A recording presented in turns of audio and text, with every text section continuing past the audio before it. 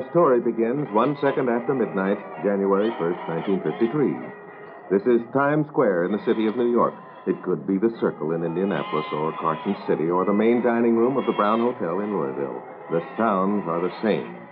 For at this moment, at this starting out place, in the Earth's huge sweep around the sun, we're all haunted by the same ghost. We each pay tribute to the gods of the year that's yet to be.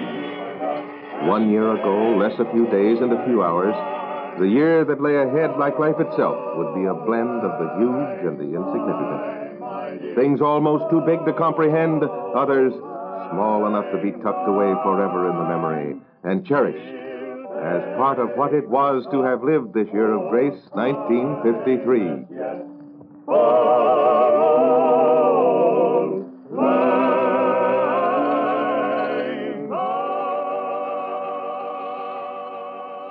The United States entered 1954 in an uncertain position. Years of racial discrimination were coming to the forefront.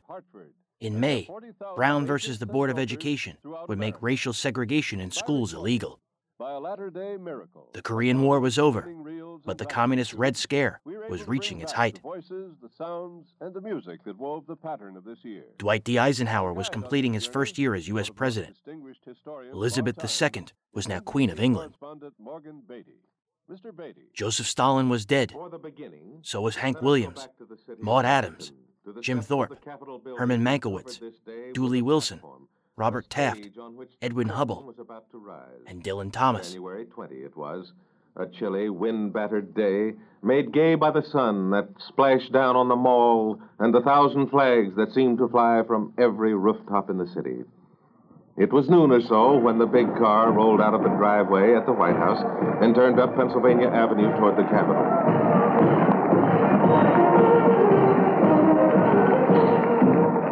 President Truman and President-elect Eisenhower seated side by side for this brief instant of time. The one ready to perform his final official duty, the other moving toward his rendezvous with history. Meanwhile, radio achieved total saturation. 98% of homes had a radio set. There were still 19 million U.S. houses that could only be reached by radio. However, the four national networks continued a 5-year downward trend in radio ad sales. Network radio gross revenue peaked in 1948 at just under $200 million. In 1953, it was down to $160 million. Procter & Gamble led the way with over $14 million spent, and 40 companies, including General Foods, Colgate-Palmolive, Liggett & Myers, Campbell's Soups, S.C. Johnson, and Coca-Cola, spent at least $1 million on radio advertising. General Eisenhower places his left hand on the Bibles, and the two men look deep into each other's eyes. While TV hadn't fully supplanted radio's total reach, it had decimated its primetime audience share. On CBS TV, I Love Lucy led all shows with a 58.8 rating. It was seen in over 15 million homes each Monday evening at 9 p.m. Opposite on the other medium, the Lux Radio Theater was heard in just under 3 million. And it turned out that as McCarthyism reached its zenith, dramatic radio would spend the first 6 months of 1954 facing widespread network cancellations. These were shows that just 6 years earlier were at the forefront of national consciousness. Radio's heyday was over. Tonight, we'll go back to January of 1954 and search for more answers. So help me God.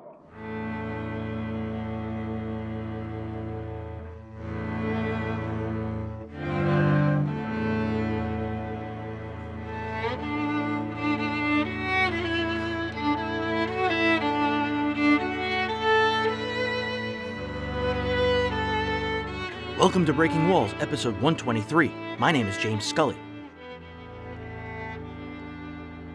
Tonight on Breaking Walls, we open 2022 with a 6-part miniseries on radio business and programming in 1954. We'll begin with January, in a radio half-season that was for many the end of the line.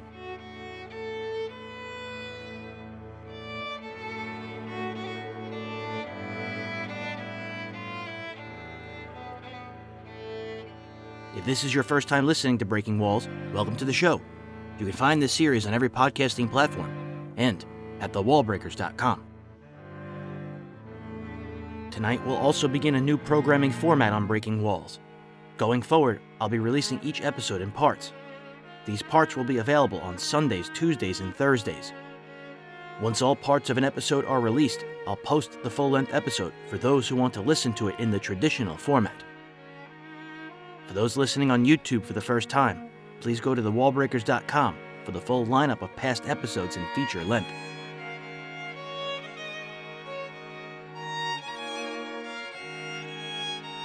Tonight's opening song is the Manhattan Strings version of Auld Lang Syne. It's a beautifully fitting rendition performed for the album, The Holiday Sounds of the Manhattan Strings. Join the Breaking Walls Facebook group to keep in touch with news, snippets, photos, and other additions to the podcast at facebook.com/groups/thewallbreakers. You can also support these shows for as little as $1 per month at patreon.com/thewallbreakers.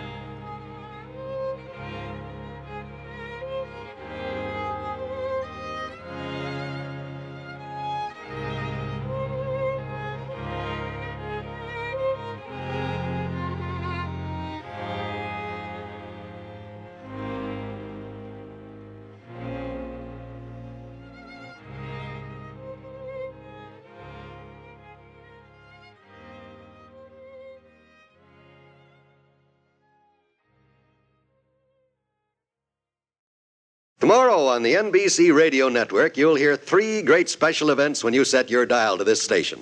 First, from Pasadena, California, NBC's top newscasters will bring you a thrilling word picture of the fabulous Rose Parade. This is the traditional celebration of the roses, and you'll be there via the magic of radio when you listen tomorrow on NBC. Later, from the Cotton Bowl in Dallas, Texas, NBC will present a play-by-play description of the Alabama-Rice football game.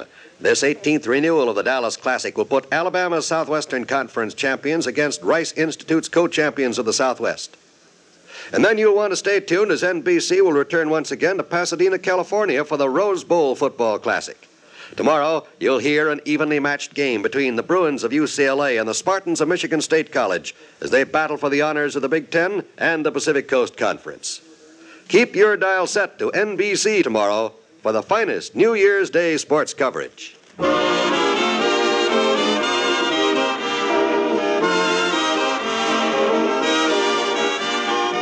McGee, that winds up another year. 1953 is just about finished. Yeah, and me too. Hey, I wonder what happened to all the things I was going to do in 1953. I don't know, but that's a familiar question. Remember, I was going to give up smoking, be more polite to people, read some good books, and all stuff like that there. I remember. Well, it's sure great to have a whole, fresh, brand new year to do them things in. Remind me, will you? Happy New Year. Happy New Year, everybody. Happy New Year.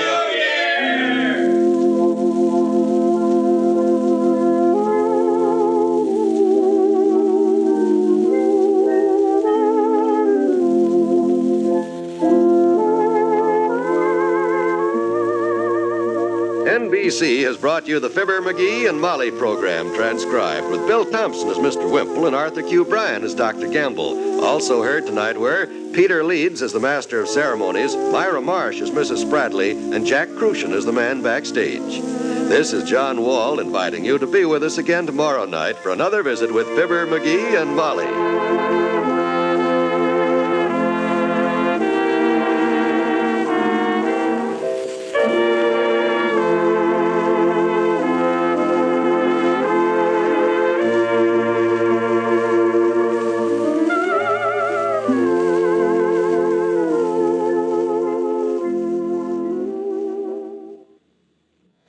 Tonight, hear the all-night parade of bands on the NBC Radio Network.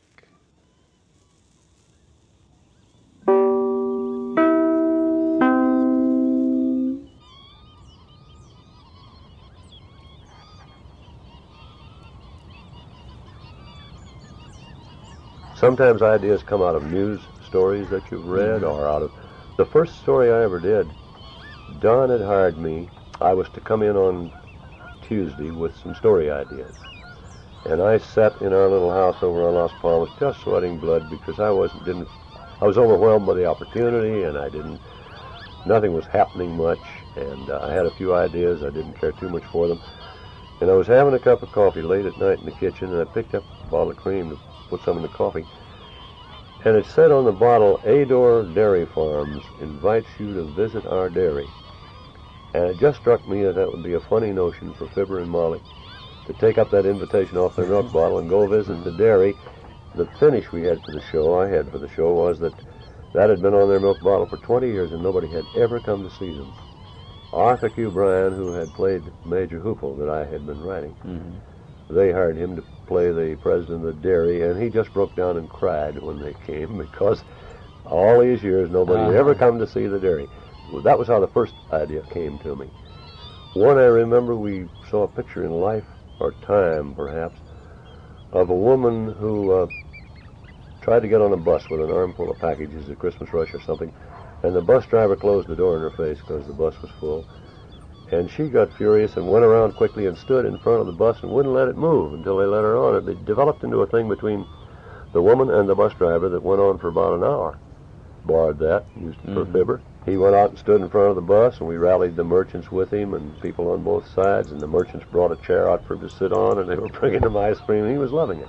When you get to know the characters well, you know how they react to things and exactly what Fibber would do in a situation. And he did the very logical thing for him. He made a big thing out of not being allowed on the bus, and it took all afternoon while they fought back and forth. They called the mayor and everybody to come and try to settle the argument. When the driver finally agreed to let Fibber on the bus, he discovered that it wasn't his bus after all, which was typically Fibber, you see. It was the wrong bus. He said, "Get that thing out of here, bud. I've been waiting here long enough."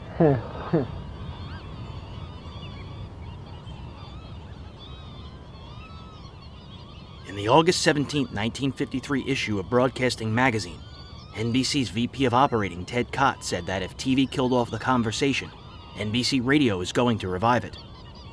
Their motto was, "What's good in radio is good for radio." The network was in the development stage for 28 new programs and 13 additional news segments.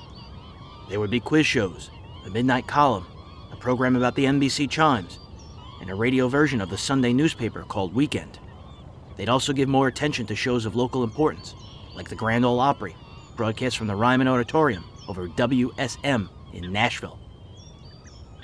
NBC's marketing department touted the network as the headquarters for new ideas. Advertisers bought commercial spots rather than sponsoring each show. NBC called it the Tandem Plan. In their fall lineup, programming themes would change nightly.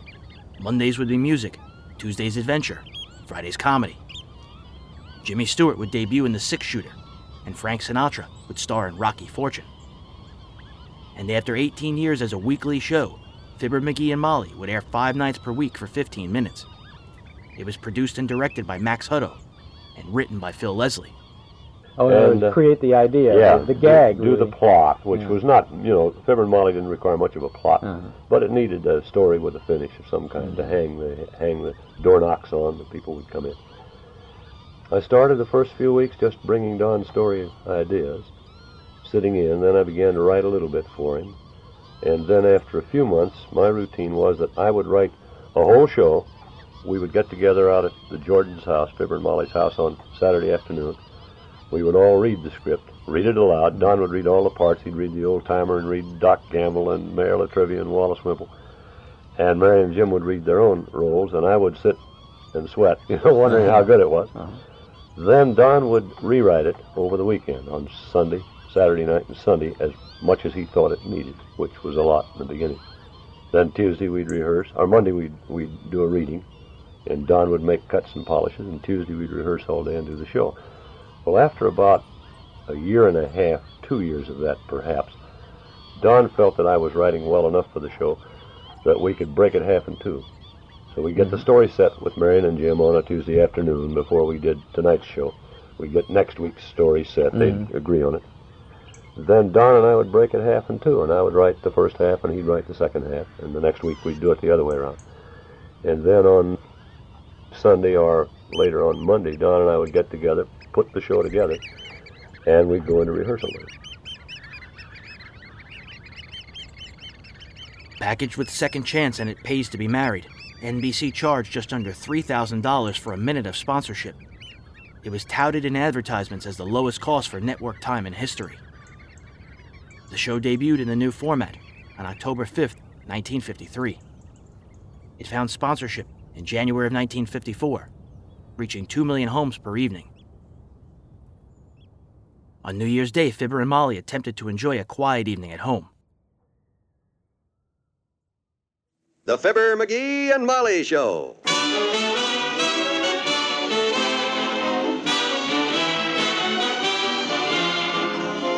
Every weekday at this time, NBC brings you Fibber, McGee, and Molly transcribed. The show is written by Phil Leslie and Ralph Goodman and directed by Max Hutto.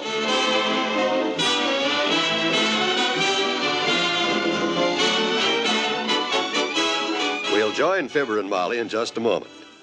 Within the next 20 seconds, a fire will break out somewhere in the United States. Lives may be lost, property damaged, homes or buildings destroyed. This is something that's very important. We learned that a long time ago with the Smith family. You painted a picture the same as if you were doing it in a motion picture or doing it on a stage for people to see. You painted that picture so the people could see what they were laughing at. That was the trick. We had an expression that don't get the picture. If you don't make a picture, you're not going anywhere. This is the way we thought about it anyway. Don't smoke in bed or discard lighted cigarettes carelessly. Rule 2, clean out old newspapers, magazines, and other inflammable debris. Rule 3, promptly repair defective wiring as soon as you notice it. Fires won't wait until tomorrow.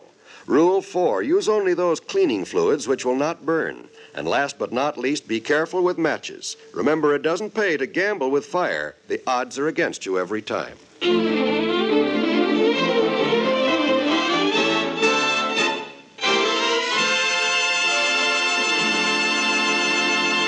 The Wistful Vista Elks and their ladies ushered in the new year in fine style last night with dancing, food, and a big vaudeville show.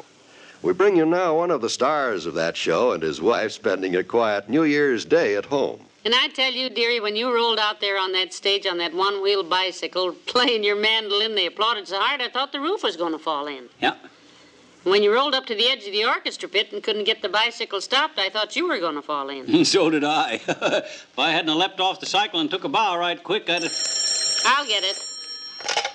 79 Wistful Vista, Molly McGee speaking. Oh, Happy New Year to you too, Herb. Yeah, it was quite an evening, wasn't it? Yes, he's here, Herb. For you again. You certainly made a hit last night. Well, Natch, an old showman like me. Bring the phone over here, will you, please? You're standing up, and I'm tired. Yes, dearie. You want me to hold it to your ear, or can you manage that part yourself? No, I can hold it. Hello? Yeah, Herb. Well, I'm glad you like it, boy. Oh, it's just a little thing I whipped up after I watched a couple of acts and figured the show could stand a little class. You mean after you heard Dr. Gamble and Mr. Wimple go out there and tell all those horrible jokes you were planning to tell yourself? Yeah, well, he's a doctor, not an actor, Herb. He did us a great favor when he stole those jokes of yours. What'd you say, Herb? Oh, the finale? You mean while I was playing the Stars and Stripes Forever? Oh, I couldn't tell you how I did that, Herb. That's a trade secret. How you did what, dearie? Just a minute, Herb.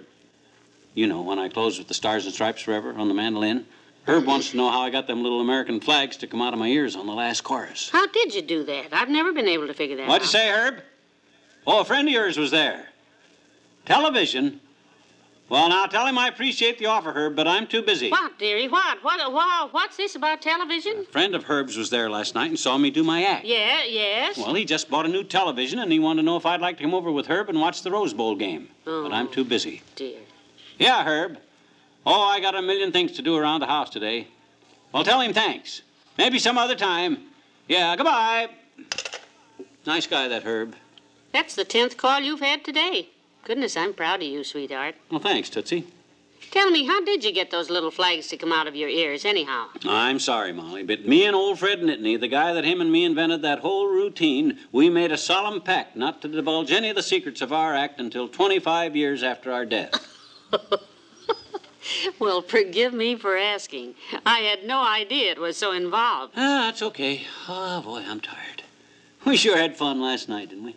Must have been 1 o'clock when we got home. 1:15. I think that was the best affair the Elks Club ever had. Of course, the show was wonderful, especially your part. Oh, well. And the dance afterwards. Honestly, I never danced so much in my life. Say, did you see Dr. Gamble out there cutting a rug with Miss Callahan? Yeah, that poor girl looks scared to death. You know, when old Fatso starts jitterbugging, he looks like a dump truck with busted brakes. Oh, I danced with him myself, you know. I thought the doctor was pretty graceful. Graceful? Like a hamstrung moose, he's graceful. Well, say, weren't Teeny and the old-timer cute as the old year and the new year, though? Yeah. At midnight there, when they did that. Yeah, and the way Teeny kicked and hollered when her folks tried to get her to go home and go to bed. They had to chase her all over the Elks Club. Well, if you hadn't promised to go along with them and tell her a bedtime story, I don't think they'd have ever gotten her down off of that balcony. If that's what the new year is going to be like, give me back the old. Well, he was pretty frisky, too. The old-timer, I mean. Did you see him doing the tango? He was dancing with 3 gals at once. I bet he's tired today.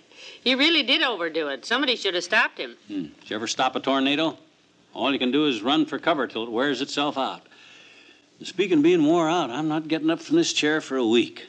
I feel like my mainspring is busted. If we were smart, we'd have come on home to bed after Teeny's house instead of going back to the dance. She's probably feeling bright and chipper this morning herself. Yeah, probably woke her folks up at daybreak banging on that drum she got for Christmas and hollering for me.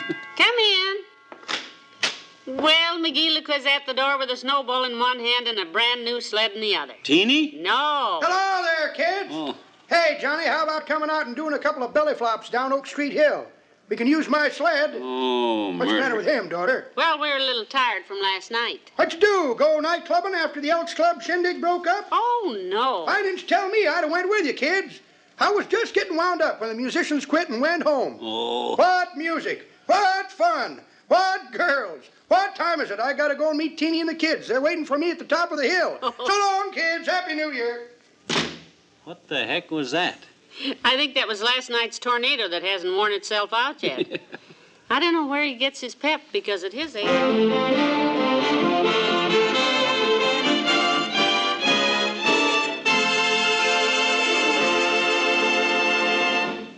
Back to Wistful Vista in a minute. The tradition of religious freedom and of religious worship in America goes back to the very founding of our country. The cornerstone of our Declaration of Independence is the statement that all men are endowed by their Creator with certain inalienable rights. The show, As Fibber McGee and Molly, as a half-hour radio show, went off the air in about 1954, didn't 53 or 54, I feel. And then we did a 15-minute show across the board for 1 year, and then we did Monitor for about 3 years. Yeah. In fact, when Marion became ill in 1960, in February, this cancer was discovered. And we were just, the contract was made out for 3 more years of Monitor at that time. We never finished signing it. Well, that was one of the great losses to radio, certainly. But you were with NBC for all those years, weren't you, Jim? We were with NBC for over 30 years. Church or synagogue of your choice. Light their life with faith. Bring them to worship this week.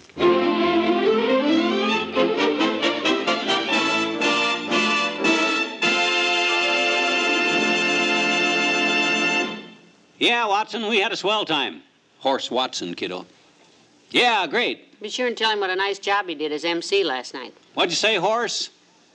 My act. Oh, yeah, well, I'm glad you liked it, Horse. Just a little something I whipped up before curtain time. Got a million routines, of course I have. Tell him what a nice job he did as MC. Yeah, I and Fred Nittany, the guy that him and me had us an act together from Starved Rock, Illinois, together in vaudeville. We played all the top spots. Jerry, don't forget to tell him what a good MC he was. Yeah, that was I and Fred's old finale I finished with. Used to play my mandolin sitting on old Fred's shoulders while he rode the unicycle. What'd you say? The flags that come out of my ears? Oh, dear, here we go again. Oh, I'm sorry, Horse. I'd like to tell you, but that's a trade secret. Can't give out any information on that on account of a pact I made with old Fred. Yeah, well, I'm glad you liked it, though. McGee, tell him what a good MC he was. Just a minute, Watson. What's the matter, Molly? What is it? I said tell Mr. Watson what a fine job he did arranging the show and being the master of ceremonies. He was the stage manager and everything, you know. I think he'd like a little appreciation. Oh. Say, Horse, before I hang up, I just wanted to say you did a good job yourself last night, too, though. Yeah, that's okay. Good. I think you done fine, considering that you got no show business background like I have, and naturally you didn't know your foots from your fly-loft. I mean, like routining the show, you know. No real showman would ever put 2 musical acts together like that, but what the heck. You take a guy that he's a shoe clerk like you are and put him running a vaudeville show, and when you look at it that way, I think you did pretty good. Pretty darn good, boy. Yeah, because... Hello? Hello, Horse. Hello? Guess that flattery kind of embarrassed him. He hung up.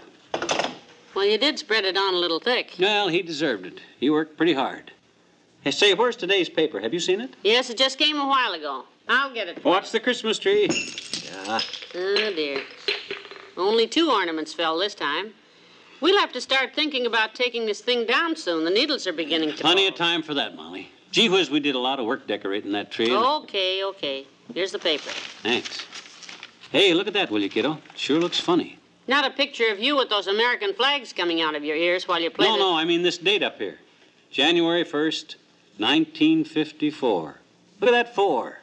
Doesn't it look funny? It sure does. Yes, this is the first day of the new year. You make it sound like the news scoop of the century. Ah, yes, a new day dawns. A new clean slate lies ahead of us, unmarked and unblemished. And by this time next year, thereupon will be written the future of our spinning universe in bold, clear letters. What does that mean? I don't know. I'm thirsty. You got a glass of root beer? There's some in the icebox. See who it is, Molly. I'm so tired I can... Come in. Well, Dr. Gamble. Hello, my dear. Hi, Doc. Too bad you didn't get here sooner. You just missed a bit of homespun philosophy that would have spun you around and sent you home talking to yourself. Well, if he's in a philosophical mood, maybe I better not stay. He's bad enough when he's... You ought to wonder whether to come into my house or not, you big chiseler, you joke stealer. Me? I don't know what you mean. Sit down, Doctor. Look at that innocent look on that putty puss of his, Molly. Doctor, I've been wounded deeply. To think that you, my nearest, dearest, and fattest friend, would steal my act at the Elks Club.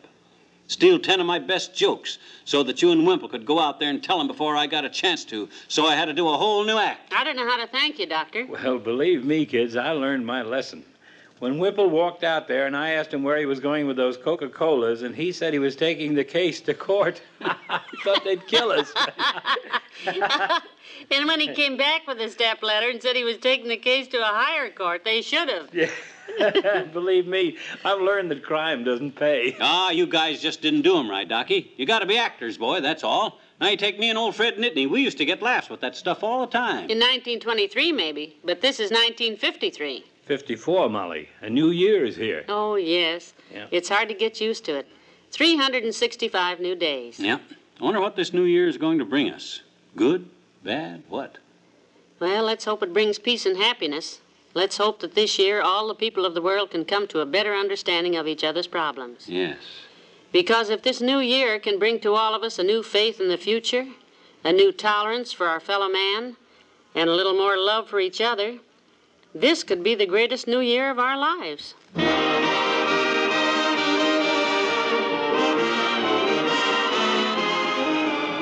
Fibber and Molly will be right back. How about it? Have you broken any New Year's resolutions yet? Well, if you haven't, don't worry about it. There are still 364 days left in 1954. Plenty of time to shatter all those resolutions you've been badgered into making for the new year. Of course, we hope you can be the exception and keep all your resolutions this year, especially if you have resolved to work more enjoyment into your life in 1954. One way we'd like to help out with such a resolution as that is to send along to you the very finest of all radio entertainment on the NBC radio network. During 1953, NBC spent millions of dollars to bring you an improved program schedule. And during 1954, we will continue to bring you the finest of the available radio programs. So accept our invitation to be our guests whenever you want wonderful radio entertainment throughout this new year, whether it be comedy, music, adventure, news, or drama. Just set your dial to the spot where you hear the familiar 3 NBC chimes, your invitation to the best in listening.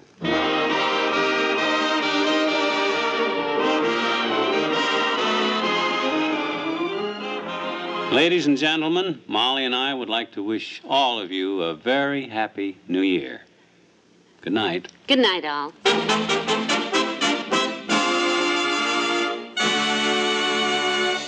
NBC has brought you the Fibber, McGee, and Molly program, transcribed with Bill Thompson as the old-timer and Arthur Q. Bryan as Dr. Gamble. This is John Wald inviting you to be with us again next Monday night for another visit with Fibber, McGee, and Molly. Now laugh with Can You Top This on the NBC Radio Network.